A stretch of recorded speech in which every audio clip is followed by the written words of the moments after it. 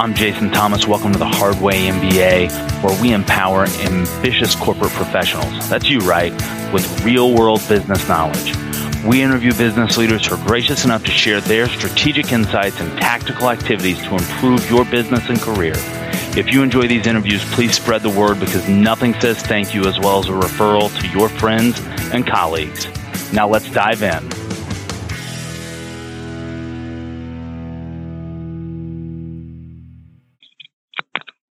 Welcome, folks. Jason Thomas with the Hard Way MBA. Have another guest I'm very excited to introduce you to. Bryan Graiff has a lot of history in mergers and acquisitions, and I know looking at M&A from the outside in looks kind of glitzy and glamorous. I think Bryan may peel back the onion on that for us and show us some of the underbelly of that might not be so glamorous. But let's see. Bryan, thank you for joining us. Please, take a minute and introduce yourself. Hi, Jason. Glad to be part of your podcast here. My name is Bryan Graiff. I'm the partner in charge of the transaction advisory and litigation support practice at Brown Smith Wallace. Brown Smith Wallace is a top 100 public accounting firm here in St. Louis, Missouri.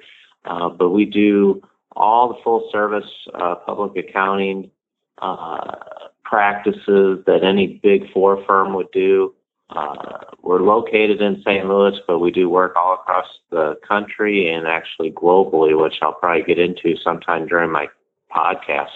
I thought it would be good to share with your listeners, if they got time, some of my background, because it sounds like a lot of your listeners are hard charging, young millennials, mid-years,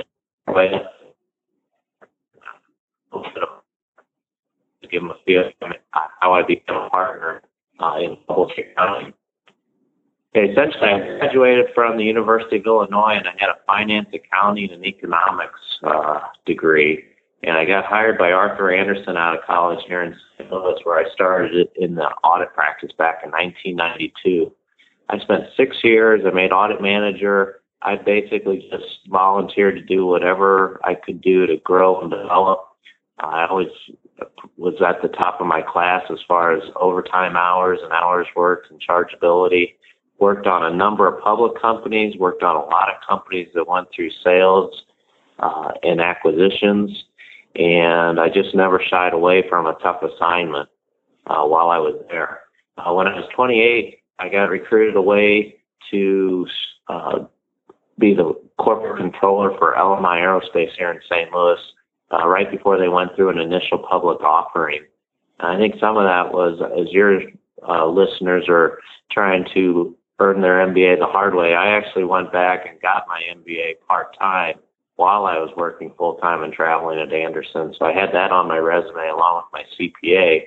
And I got hired to be the corporate controller of LMI Aerospace. We went public.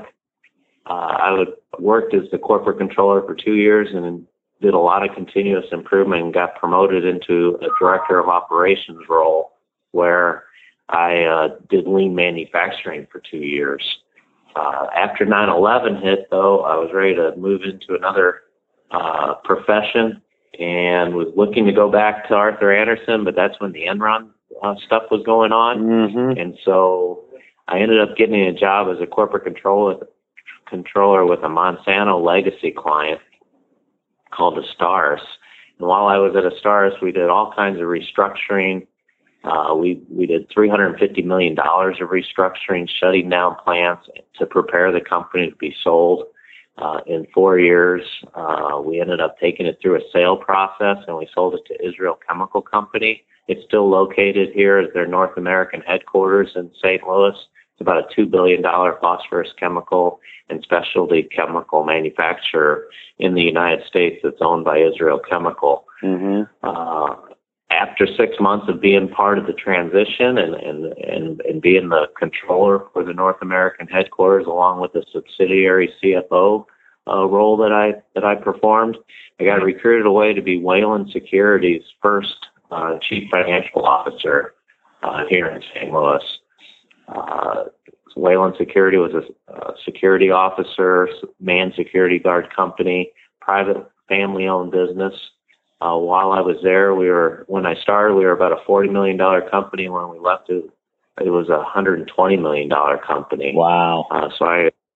And we grew into 13 different states, and it's one of the largest security guard companies in the United States. So it was a great experience being a part of that experience. It got over 4,000 security officers across the country. But I got recruited to then go and be a chief financial officer / chief operating officer for a private equity owned firm here in town called Life Uniform. And it was it was the largest healthcare retailer of scrubs and medical apparel in the country. We had 230 stores across 38 states. After 5 years, we took it through a sale process.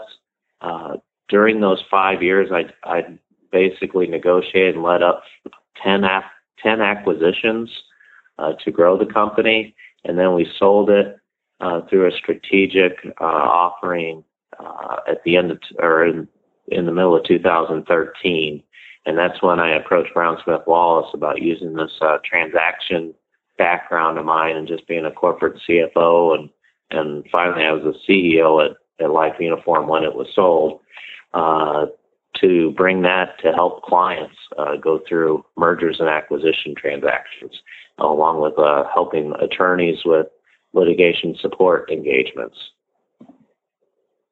Yeah, so I think some of the lessons that I take out of that, Bryan, as I think through it, is you really demonstrated there. You never backed away from a tough assignment. Some of those things, I would imagine, and you can correct me if I'm wrong, as you made some of those leaps, they may have been intimidating when you said, yes, I can do that the first time. But some of the confidence of knowing you'll figure it out and knowing that there's translatable skills to go from one industry to another, to go from finance to operations, to go from, public to private to public. You were never too intimidated to say, yeah, I can do that, and be confident and go do it.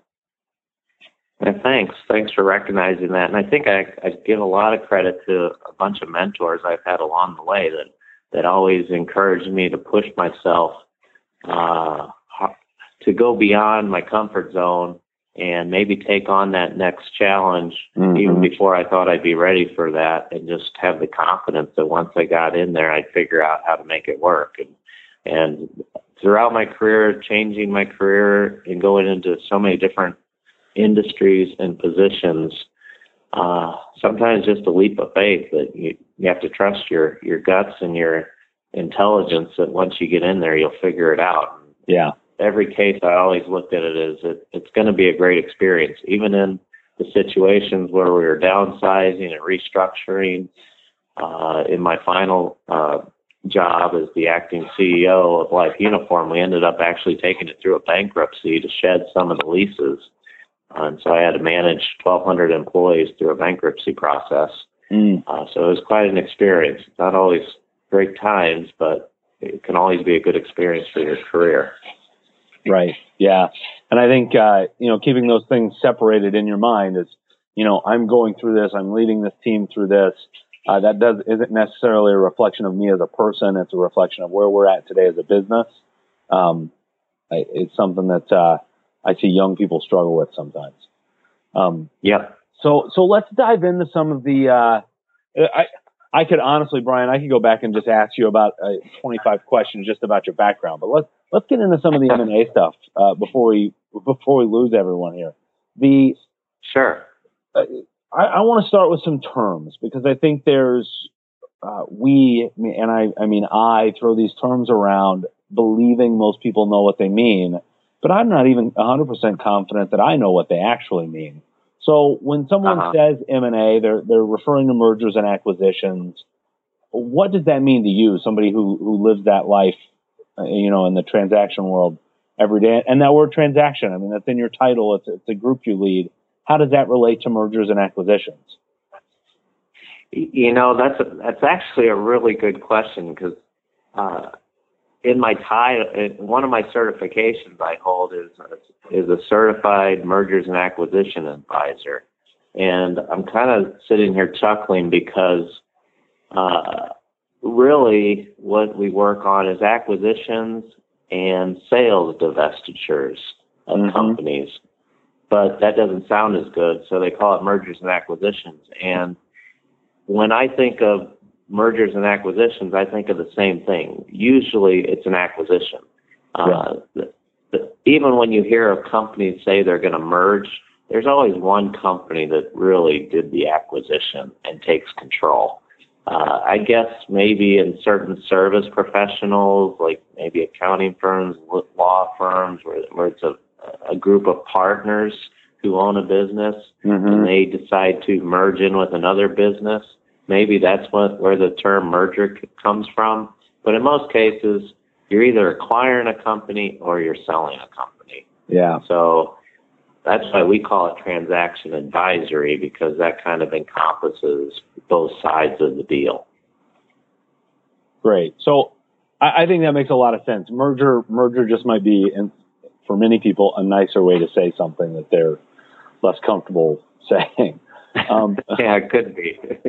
So, as part of that, we talk about things like due diligence. What's that mean? Okay, well, due diligence is something that's performed usually in an acquisition situation, but there can be some pre-sale due diligence as well to help prepare a company for a sale. And due diligence is what's done to make sure what you're buying is what you expected to buy. And you're trying to go in and value a company and test the earnings. You're not doing a full audit of the earnings in the financial statements and legal issues and insurance and all that, but you're going in basically kicking the tires and making sure that you're getting what you thought you were going to get. Typically, a company is going to be sold. A lot of times it's sold by an investment banker or a business broker. Usually the company is stating certain facts and providing financial information about their performance. And as a buyer, it's up to you to perform good quality due diligence to make sure that what they say is as accurately valid as possible. So if I'm a selling company, I'm stating certain facts about my revenue and inventory turn and these kind of things that are going to lead to a valuation of X. And that's why you should give me this much money for the business. The due diligence then is really digging into all those facts. I would imagine if I'm buying the company, then I'm really looking to poke holes in some of the key details there so I can lower that valuation. Yeah, definitely. Well, it depends. I always like to look at these transactions as though they need to be a win-win for both sides. A lot of times, the employees are going to come on board later. Sometimes it's the business owner. He's going to stay on board because he's tied into some kind of employment agreement to make sure that the business is going to be successful. But for some of your listeners who may not be as knowledgeable about an acquisition or a sale transaction, if you could compare it to really selling your car or selling your house, sometimes you have a real estate agent or an auto dealer. A lot of it works the same. It's so much more complicated because there's so many more risks that you have when you're buying a business. But if you saw an ad in the paper for a car listed for $20,000, chances are you probably wouldn't just send a check for $20,000 or a credit card payment over and say, just send me the car. You probably want to go take it for a test drive, look under the hood, check the oil, check the reports on it to make sure it hadn't been any crashes. And that's similar to when you're buying a business. There's just a certain checklist that you go through as a transaction professional to make sure you're going to get what you're intending to pay for. And there are times that you get in there and you lift under the hood and you find some issues and you bring it to the seller's attention, and they have no choice but to lower the asking price because you found problems with their company. Other times you find opportunities for your client on the buy side that says, once you get in here, you're going to be able to actually make even more money than they're saying, because you might be bringing some synergies to the table with the way you can buy materials at a cheaper price, or your labor costs might be different, or your benefit cost structure might be different. So there's lots of things that go into buying a company, but, to think of it in terms of, it's just the same kind of process as you would go through, as any diligent buyer would go through in buying a car or a house. Or on the other side, it's the same thing. If you're selling a house, you do things to prepare that house for sale to try to maximize that value. And that's the same thing you can do as a business owner too. Yeah. So talk to that a little bit. I think as a business owner or a leader in a business that is going to go through a divestiture or a sale, what kind of things can I do to prepare, or what should I be looking for in that deal? Okay, yeah, I tell you what, I don't have the article with me right now, but I was just reading in the article about, how many millions of businesses right now have owners who are over 55 years old. With the whole baby boomer generation, you have lots of private family-owned businesses out there, many of which don't even have succession plans in place to prepare their business or have an exit strategy in place. You also have, just the private companies that are owned by private equity, which the most private equity firms tend to turn over their portfolio companies, on average anywhere from 3 to 5 to 7 to 10 years. So there's always companies that have to go on the market and be sold. And like I said, using that house analogy is, if you were going to put your house up for sale, or, it's as simple as if you were going to sell your car. They always say just washing and waxing your car and having it detailed, before you go and put it up for sale can make a huge difference.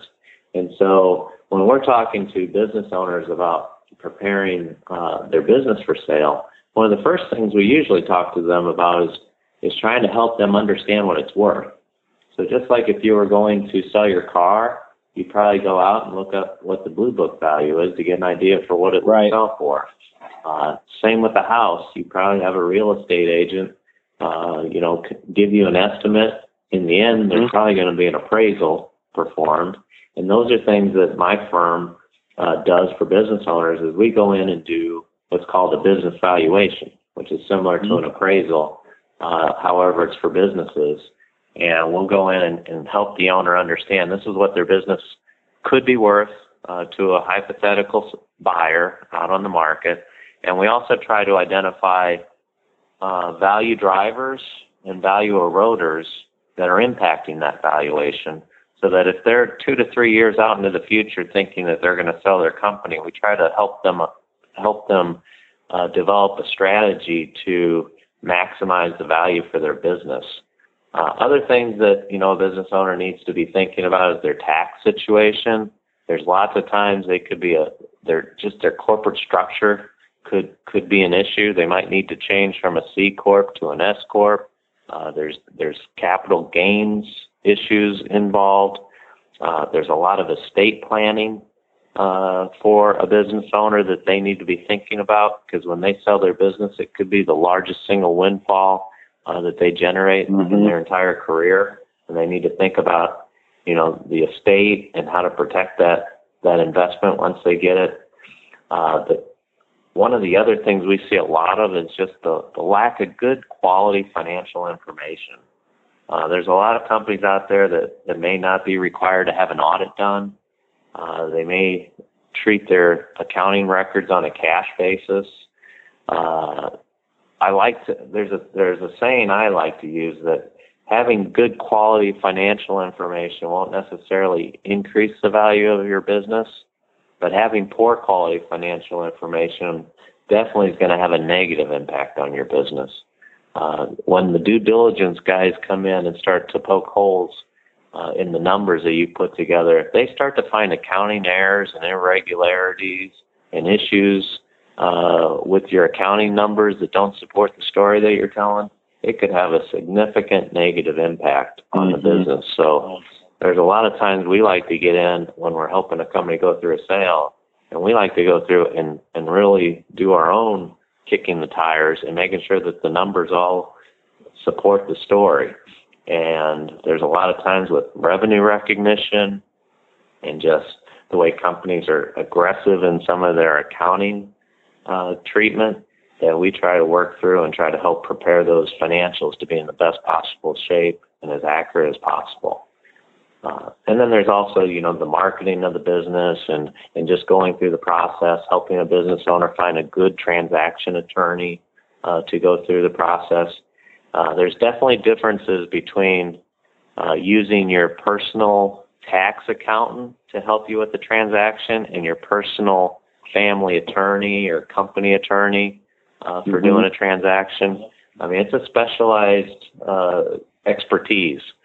And I've done a lot of transactions where I've been the transaction professional and I've used a transaction attorney, and we've gone up against a side that wasn't as sophisticated.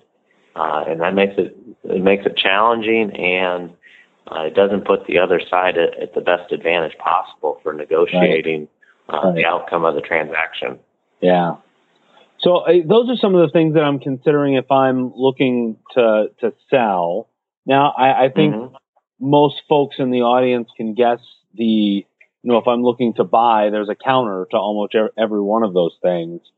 In addition to, or expound upon that a little bit, in addition to what we would kind of glean from the seller's perspective, what does a business buyer or somebody who's in the market to acquire, what do they need to be looking at, especially given the fact that, if there's a bunch of baby boomers 55 to 60 right now, that means a decade from now, the buyers, it's a buyer's market. It sounds like to me. I got my fingers crossed.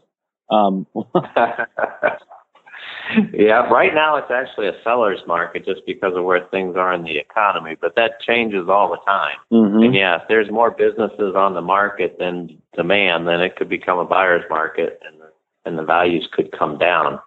A lot of the things I did talk about in preparing a business for sale, it's just the vice versa for buying a company. But I guess the difference is in buying a company, you're going to end up having to run that company after you buy it.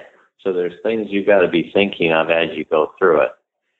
The first couple things are the obvious ones, like, is the valuation, the asking price that the seller wants, is that what you're willing to pay? And a lot of times it does help to have that appraisal or valuation done by an independent professional firm that you can hold up there to the seller when you're negotiating and say, you're asking X, but, my professionals are saying your business is only worth Y, and this is the reasons why it's worth less than what you're asking. And that can help you in the negotiation phase. Once you get to, a signed letter of intent, where you have exclusive rights under confidentiality agreements to go in and lift under the hood and test the numbers and do your legal and financial due diligence. Typically what you do is you put together a quality of earnings report. And that quality of earnings report is helping you make sure that the earnings that the seller says the business will generate is what it's generating. And a lot of times that report is relied upon by bankers and financial institutions and investors for providing the funds to buy that business. So the more professional of a report and reliable that report is, the more value it can help add. And then, as I started this segment off with thinking about post-closing, there's all kinds of accounting issues and other things that come up. But a couple of the biggest things is just the transition and the integration of buying that company. You got to make sure that the key employees are locked up under non-compete agreements, confidentiality agreements. If that owner is the brand, if he's the guy or the gal, I guess, if he's the company, you got to make sure that there's some transition plan in place to where if you give the seller a boatload of money, they don't just decide to run off to Tahiti and leave all the customers in the lurch. So there's things with customers, vendors, key employees, that you want to make sure aren't going to cause an issue post-closing. And then you have all those things like you talked about up front about the cultural challenges that you have whenever there's an acquisition or a merger. There's always going to be cultural challenges because the buyer is different than the seller. Right. And there's always changes that go on. Sometimes companies come in and buy another business and they start to do layoffs and there's synergistic opportunities that they're looking for. It's just they have different rules, different policies, different procedures. There's always going to be changes. So, anyone that lives through or is going to go through a transaction like that, the key is to be flexible and open-minded because there's going to be changes and you just don't know what they are, but they're going to unfold. Mm-hmm. So when we're looking at this as perhaps mid-level managers and we're seeing that our organization may be acquisitive or may be in a position to be acquired, what kind of things should we be doing to, we may not be on the deal team. We may not be doing due diligence, perhaps. I don't know. But what kind of things, as we hear these rumors start to stir, could we do to better position ourselves as a long-term asset for the company and improve our career? Right? Yeah. I mean, if your audience members are the go-getters that, you're telling me they are, the best recommendation for them or for anyone is to try to see if you can be involved. And like you said, they might not be on that deal team, but whenever there's an acquisition or a sale on either side, there's a lot of work. And by human nature, there's just a lot of people that don't want to do that extra work. And no matter how great, you could be an acquisitive company and you might be buying a company that could be the greatest acquisition ever, but you're still going to run into fellow employees that look out on it negatively because it might mean more work for them. Mm-hmm. I guess I've never been one to sit there thinking, I'm going to have to work more and I'm not going to get paid anymore for it. I guess I've always looked at it as if I can get involved, there's a lot of opportunity to learn something new, to show how valuable I can be, and maybe it'll pay off in the long run, whether it's with my current company or with my future marketability, because I'll have been through something like that. So I would say never be shy of trying to volunteer, seeking out opportunities to help. I've seen it on the sell side too, where people, they start to hear the rumors and they start thinking this might be the time to start putting my resume together, find a new job. I'm not going to say anything, or I'm just going to sit around and gossip with people, or I'm going to sit around and gossip with people about what if and what might happen. And then I've seen other people who go right into their boss's office when they are in the know. They've been brought into the circle, and they just rolled up their sleeves and said, "How can I help and be involved? Because I want to be a part of this process to understand more about what's going on, rather than being a victim and waiting until it happens." And I've seen those people end up, putting their best foot forward when they're dealing with the buy team coming in or the due diligence team that's coming in.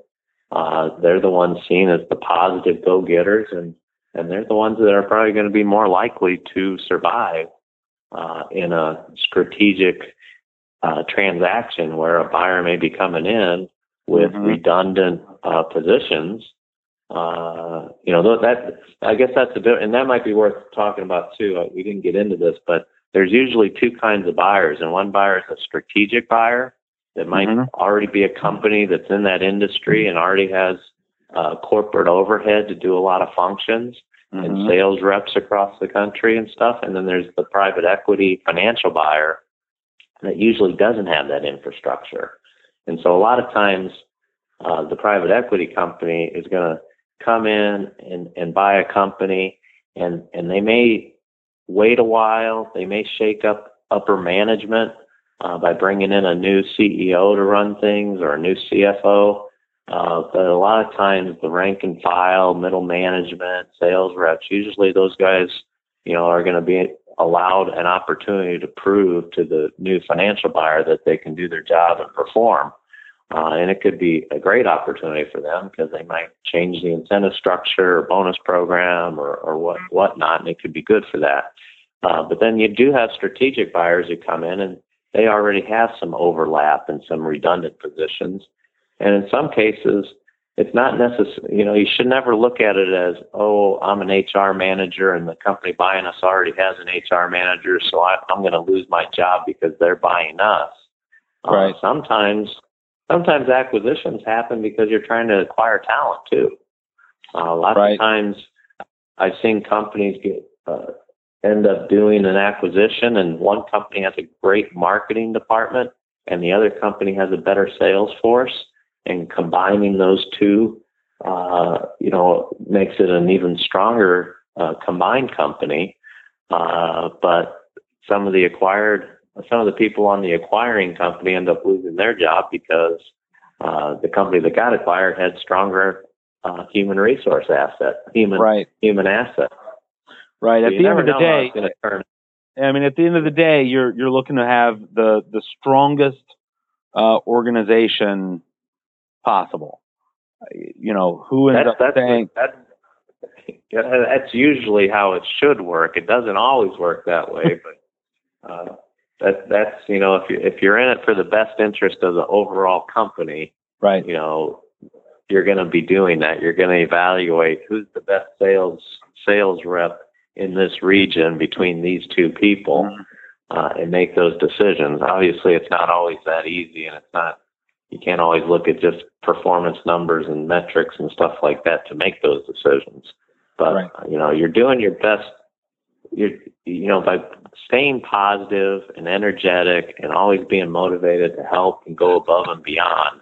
That's going to go a long way towards your future in a transaction. Yeah, and I think that's great advice. So, Bryan, thanks for sharing so much about this topic. That I think that we've scratched the surface. Like with anything in the business world, if people want to dig into this a little bit deeper, there's a couple things they can do. I would imagine there are books out there that you like, that you think are worth reading. Do you have a favorite book about? I don't know if it needs to be about M&A or about business. A favorite business book that you would point people to? Well, I'd say the one book that I consider one of the best business Bibles out there that I learned the most from was Good to Great by Jim Collins. Yeah. And you can't go wrong reading that book and digesting all the principles, the 7 core principles that he talks a lot about. And that's where I learned a lot about my business career. Yeah.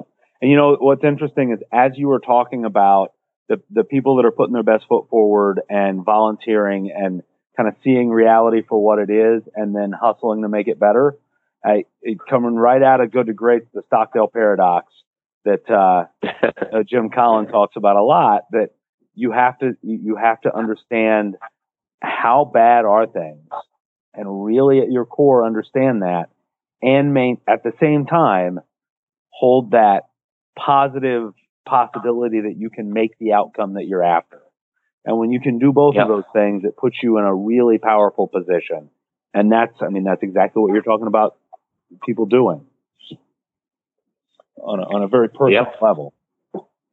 Yeah. So, Bryan, thank you so much for this and, for answering these questions for me and the audience and, helping me understand some of this stuff better. If people want to reach out to you, and I would encourage people to say thank you. If you learn something, tell Bryan. People volunteer to do this podcast, so let them know that you appreciate it. And if somebody needs your help, where do they get a hold of you? My email address, Jason, is bgraiff at bswllc.com. My phone number is 314-983-1390. Great. And I'll put some of that in the show notes and make it so that the web scrapers can't get it, but the people who are really looking for it can. So if you're driving, please don't stop and write that down. Go to the show notes and you'll find it there. Yeah. Thank you, Bryan. I don't know. Thanks, Jason. Glad I could be a part of your show. Thank you for listening to this episode of the Hardway MBA. Look us up on Twitter at Hardway MBA. Our website's hardwaymba.com. Facebook, LinkedIn, we've got groups everywhere. If you don't guess who we should be talking to, please make an introduction. Nothing says thank you to me like referring this podcast to your friends. Drop a link to them. Let them know they should listen. Thank you so much.